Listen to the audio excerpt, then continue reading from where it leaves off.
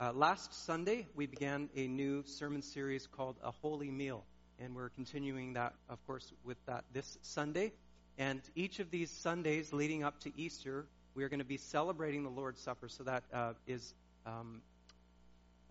different from what we normally do. We normally celebrate the table of the Lord once a month, but we're going to be doing this every week as we head into Easter. And each Sunday, we're going to be looking at a different word that is associated with this holy meal from the Scriptures, and trying to understand a little bit more deeply and reaffirm to our hearts the deep significance of this meal that Jesus gave his followers to eat and to be blessed by as a community of faith. And so last Sunday, the word that we looked at was remembrance. And I said that this is probably the word that most of us associate with the Lord's Supper. That is, when Jesus took the bread with his disciples on the night that he was betrayed by Judas. Before his death, Jesus took the bread and he broke it and he gave thanks and he said, "This is my body, which is for you." And he took the cup and he said, "This is the blood of my new covenant." And he said, "Do this in remembrance of me." And so the early church picked up on this, and they celebrated the Lord's Supper on a regular basis together. They ate bread and they drank the cup together.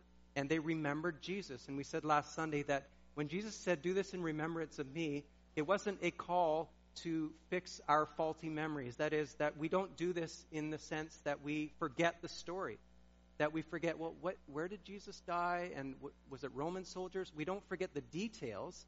When Jesus said, "Do this in remembrance of me," we are called to gather around this table and remember the significance of what Jesus has done, to focus our heart's affection and attention on Jesus, to do what Hebrews tells us to do, to fix our eyes on Jesus, the author and perfecter of our faith, who for the joy set before him endured the cross, scorning its shame for us. And so we remember. But we also talked about that we don't remember Jesus as a person who has gone on and is no longer with us. We remember the risen Jesus. We remember that Jesus is with us here now and has this meal with us and wants to eat and commune with us. And so we gather to remember. So that was the word for last Sunday. This Sunday, the word is covenant. Covenant. When Jesus took the wine, the cup of wine, he said, "This cup is the blood of the new covenant, is my blood of the new covenant." So the word covenant. And so when I say the word covenant, I would think that most of us, when we think of a covenant, think of some sort of agreement between two parties where there are conditions that each party agrees on, terms of the agreement, and the two parties come together and they agree, and this will be the way of establishing this relationship, whatever kind of relationship that is. And there's all sorts of different covenants or agreements or contracts or whatever the word you want to use is. And so lots of different examples of this. So one example, a couple of years ago, my wife Coralie and I made a decision to sell our house in one part of town here and to build a new house in another part of town. So the first step was to meet with a builder. And so we met with a builder, and he came to our house several times. We sat around our dining room table, and we talked about plans. We talked about our expectations. He talked about his expectations. All of these expectations were drawn up on paper until it came to one, climax moment where we took out the pen and we signed our life away. We signed the papers and we signed this covenant or this contract. And it was a done deal. And then he left, and then I had one of those, "Oh my goodness, what did I just do" moments. Have you ever had those moments? Because we still had to sell the house, but it worked out fine. But that is one sort of covenant. And in that kind of covenant, each person is expected to keep up their end of the deal, or the covenant can be broken. Different kind of covenant. So July 22nd, 1995, I was standing on a stage at Foothills Alliance Church in Calgary, Alberta. On the stage with me was my father and a few other people. And down the aisle came a beautiful young lady named Coralie. And I walked down from the stage, and I took Coralie by the arm, and I walked her up on the stage, and I pledged my life to her. And we exchanged vows, and we were then married on July 22nd, 1995. And I have a copy of the vows that I made to my wife and that my wife made for me, and we framed them, and they're kept in our room. and these are very special. And these are, I said a lot of things to my wife on that day as I read these. I promised a lot of things, and I said, Coralie, as your husband, I will honor you and respect you. I will encourage you in your walk with God. And I promised her a lot of things. And I pledged these things to her. Now, how many of you think that I live out these promises perfectly on a daily basis? Thank you. Thank you. You get bonus points this morning. Of course, I don't. And neither does she, although she is much better at it than I am. But in this covenant is not broken if I have a bad day. Because part of this covenant is founded in a willingness and a commitment to forgive one another. And I'm committed to this covenant until I die. My wife is stuck with me until I die. Okay? But we are both committed to this covenant because this covenant is founded in forgiveness. There's all sorts of different covenants that occur in our world. In the Bible, there's all sorts of different covenants. In the Bible, God would come and he would make covenants with the nation of Israel. Covenants were a means by which God entered into relationship with his people. This morning, I want to talk to you about the new covenant in Christ. But in order for us to do that, we have to first understand the old covenant. And in order for us to do that, we first have to really dig in together this morning. And we have to concentrate. And so I'm asking you to dig in and to stay with me this morning as we focus in on what the Word has to say about the Old Covenant. So don't plan your lunch menu as I'm talking this morning. Just dig in and focus with me. And I promise you that we will eventually get to the Lord's Supper and we will see the significance of the new covenant as we celebrate the Lord's Supper together. Okay? Deal? All right. All God's people said? Okay, we've done this before. You should know what I want here. I'm not looking for an amen. I'm looking for deal. All God's people said? All right. Did you know that you just entered into a covenant with me? Yeah. I tricked you into that. All right. Here we go. The old covenant that God made with his people, with the people of Israel, was made through Moses. And it was made around 3 months after God set Israel free from the land of Egypt. If you recall from last Sunday, Israel they were slaves in the land of Egypt for around 400 years. And it all came to a pinnacle, a climax, when God set his people free as slaves out of Egypt. And finally, they were free. And about 3 months after that event, God, through Moses, came to his people and he said, "Now, if you obey me fully and keep my covenant, then out of all nations you will be my treasured possession. Although the whole earth is mine, you will be for me a kingdom of priests and a holy nation." And then in Exodus chapter 24, this covenant that God is making with his people is confirmed. And so Moses had written down all of these laws, all of these terms that God wanted his people to live by. And so all the people gather together, and there is a sacrifice that is made, and bulls are sacrificed on the altar. And then Moses takes some of the blood from the bulls and he sprinkles it on the altar. And then he gets the book of the covenant, the laws that God had for his people, and he reads them before the whole people. And all of the people agree to this covenant. They commit themselves to the covenant. They say in Exodus chapter 24, "We will do everything the Lord has said. We will obey." And then Moses does something. He takes more blood. He takes the blood of the bulls and he sprinkles them on the people. Now, they probably did this with a branch, and they dipped it in the blood, and they sprinkled it on the people. And the book of Hebrews tells us that what this signified was that the cleansing of God's people. That God's people were cleansed of their sin. They were forgiven as they entered into this covenant with God. So that was the old covenant. But ultimately, this old covenant was insufficient. There was a problem with this old covenant. Those aren't my words. As you read through the book of Hebrews, it tells us that this old covenant, there was a problem with it. And here's the problem with this old covenant. The problem was not God. God always keeps his side of the deal. He always keeps his covenant. The problem was God's people. And the problem in particular was that God's people, not only did they not keep their end of the deal, not only did they continue to sin, but they were not able to keep their end of the deal. And the reason for that is because obedience to God does not happen when we simply try to change our outward behavior. There needs to be a change of heart inside. And Israel's hearts were not changed. And therefore, they were not walking in God's laws. They were not able to fully obey God's laws. And therefore, they kept sinning. And therefore, day after day, month after month, year after year, sacrifice after sacrifice after sacrifice kept having to be made for Israel's sins to atone for their sins. This old covenant, although God instituted it with his people, was insufficient because God's people did not obey. Their hearts were not changed, and sacrifice after sacrifice after sacrifice kept on having to be made for their sin. And so, in the Old Testament, as you read through the prophets in the Old Testament, they look forward to a new covenant, to a day when God would make a new covenant with his people. This covenant would replace the old covenant. This new covenant would be superior to the old covenant. This new covenant was established through and found its fulfillment all in one person. It wasn't Moses. It was someone else. So as you read your Old Testament, the prophets talked about this new covenant. And let me read to you a couple of passages from the Old Testament here.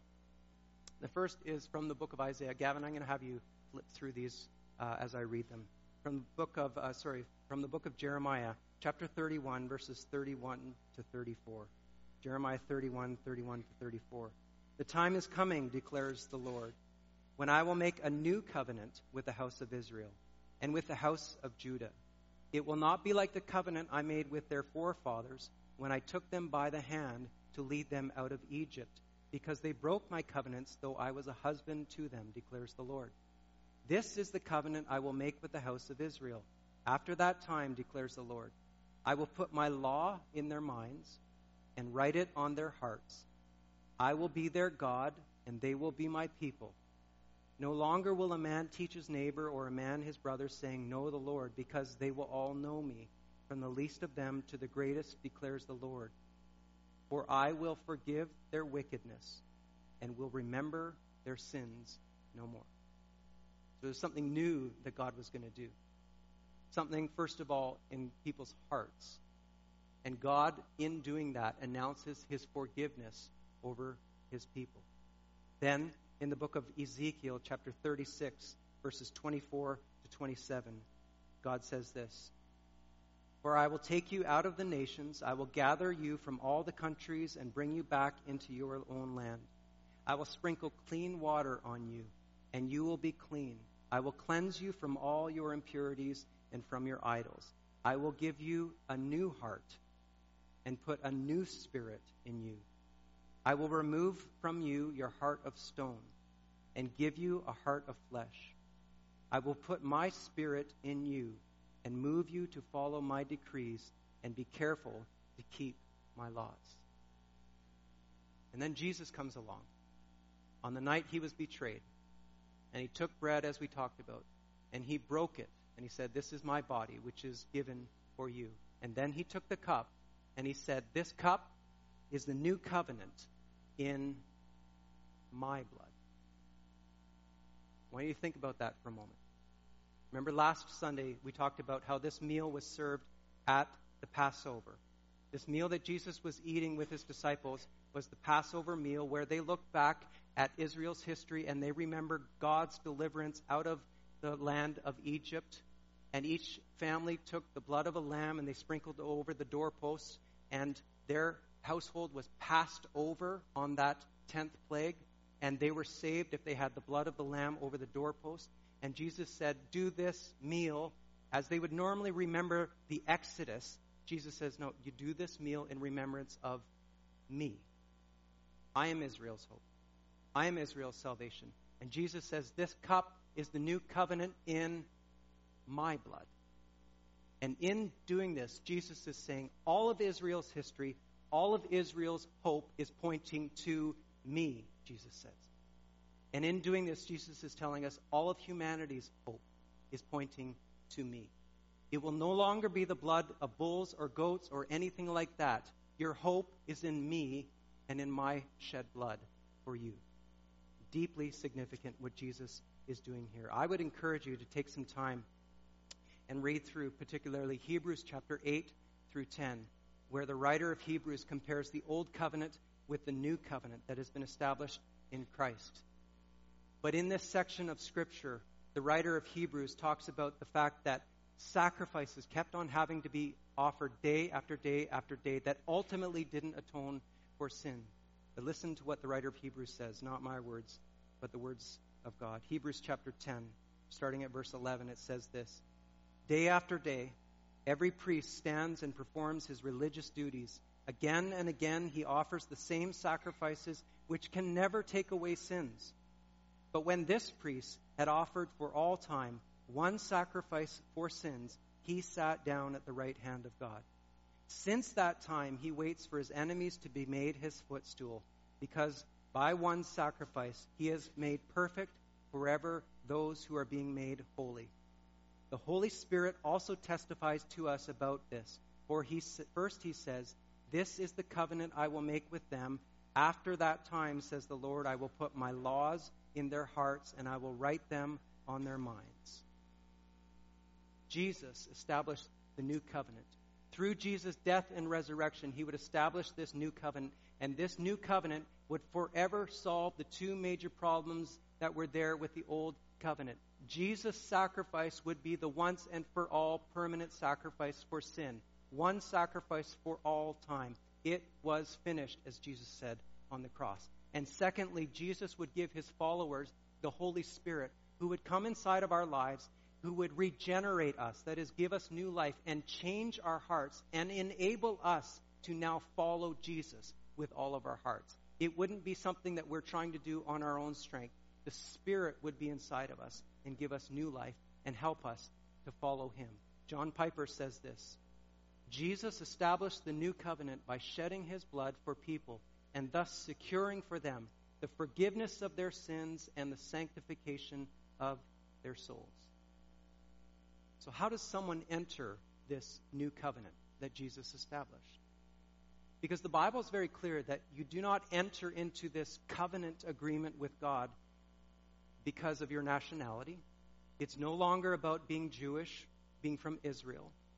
You don't enter into this new covenant because your parents are part of the new covenant or because your grandparents are or were part of the new covenant. The Bible is very clear that you enter into this covenant relationship with God through faith. Not faith in something out there, but faith in one person, and his name is Jesus. And what the Bible means by faith is this, is that we come to God and we say, God, by faith, I am trusting in what you have done for me through your Son, Jesus. That when Jesus died on the cross, his death is enough to pay for my sin. And I'm trusting in what Jesus has done for me, for my forgiveness, for my eternal life. I'm not trusting in my own good works. And I believe that he died on the cross. I believe that he rose again from the grave. It is expressing our faith to God. This is what the scriptures say. For it is by grace you have been saved, through faith, not by works. The scriptures also say that if you confess with your mouth and believe in your heart that Jesus was raised from the dead, you will be saved. But part of this faith that the scriptures talk about, we need to understand that faith is not just mere words. Faith isn't coming to God and saying, God, I want to trust in you for salvation, but I'm just going to live my life however I want. The Bible would say that that is empty faith. We don't earn our way into salvation, but part of our faith is saying, God, I am trusting in what Jesus has done for me, and God, I am turning from my sin, and I'm going to follow Jesus. I'm going to give you my life. That is robust faith. That is living faith, the Bible would say. That is our vows to God as part of this covenant. God, we are trusting in you and what you say you will do for us through your Son Jesus, that we will be forgiven and that you will put your Spirit inside of us. And we vow, we promise, we are giving ourselves to follow your Son Jesus with your help and the help of your Spirit. Those are our vows to God. But you just need to know that you don't follow Jesus on your own, but by the Spirit whom he gives you. And your place in the new covenant, friends, is not dependent on how well you obey or how many times you disobey or mess up. This covenant established through the blood of Jesus is not dependent on your work. It is dependent wholly and solely on the work of Christ. And therefore, if you are Christ, if you belong to Jesus, friends, you are secure in this new covenant because it was established in Christ's blood, not in your performance. That's very clear in the Scriptures. So we come to the communion table and we remember this new covenant that Christ established through the shedding of his blood. And we acknowledge that because of this covenant that God has made with us, he says that we've been forgiven. Not because we've been sprinkled with the blood of bulls and goats, but because we have been sprinkled and cleansed with the blood of his Son, Jesus. That's what makes you holy. That's what makes you forgiven and acceptable before God. So when you come to the table, you and I remember that we are forgiven people, cleansed by God. And we might say, but God, I've messed up so many times this week. And God says, my daughter, my son, you are forgiven. But God, I have messed up so many times in my past. You are forgiven. You are members of the new covenant. But God, I have this nagging voice in my soul that tells me to wonder whether I am forgiven or not. And God would say, my daughter, my son, what I have done through my Son Jesus is enough. The blood of my Son Jesus is enough once and for all for the forgiveness of your sin. Friends, this is the promise that God has made with you through his Son Jesus. And friends, let me remind you, when God makes a covenant, when God makes a promise, he always keeps his promise. And you can come to the table this morning, if you are in Christ, knowing you are forgiven people. Because this covenant was made in Jesus' blood, not in your performance. In the church, there are two rights. There are two ordinances that allow us to physically participate in this new covenant. Two rights that God has given us, that Jesus has given us, to allow us to physically participate in this new covenant that Jesus established. The first right, the first ordinance of the church is baptism. Baptism is the rite of initiation into the new covenant. That is, that baptism is the rite of initiation into a relationship with Jesus that is founded on his death and his resurrection.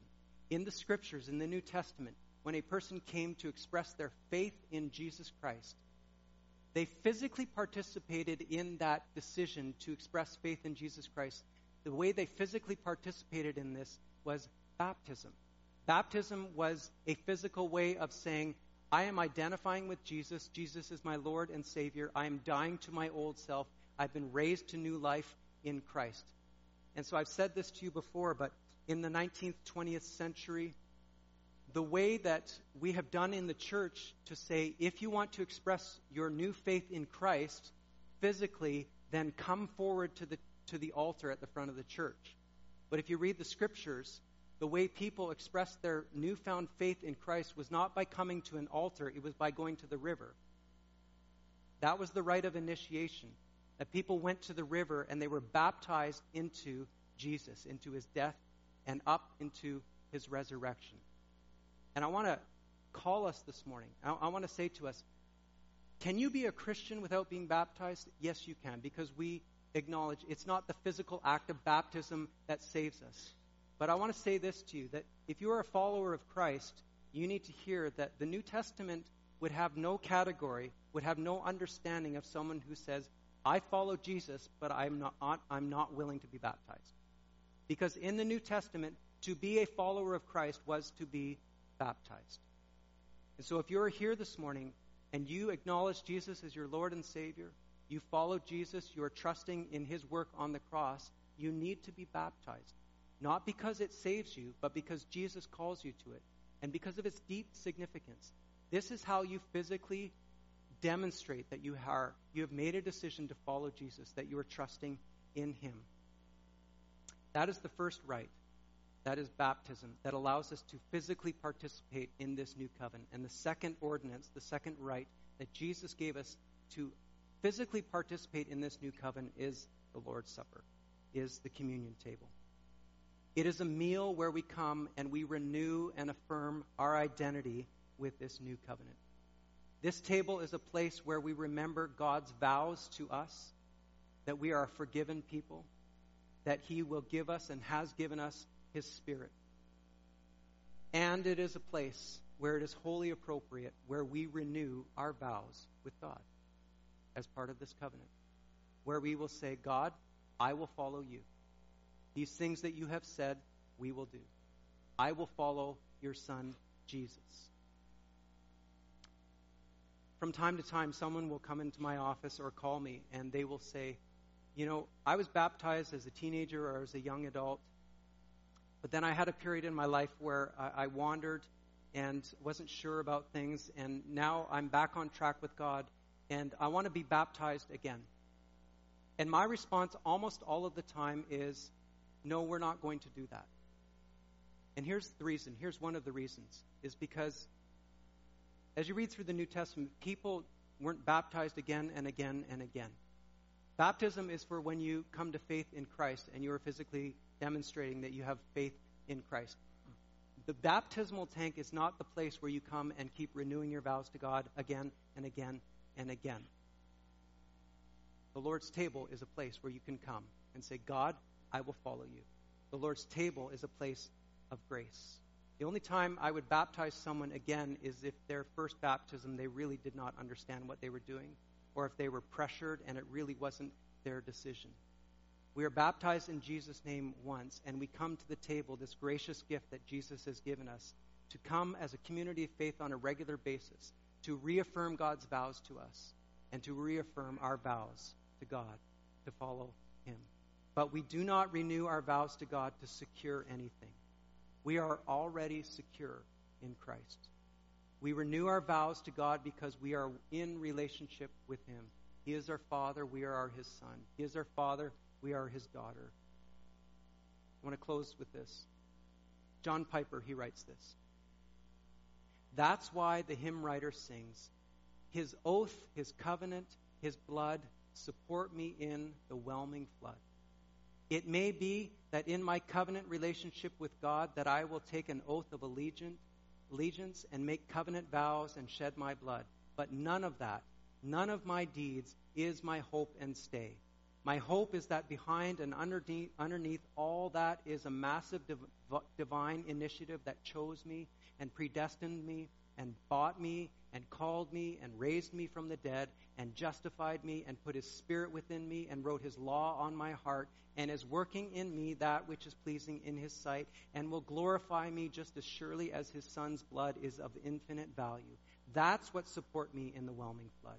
When all around my soul gives way, He and His oath and His covenant commitment and His blood and His sovereign, irresistible covenant initiative is all my hope and stay. That's what we come to the table to remember.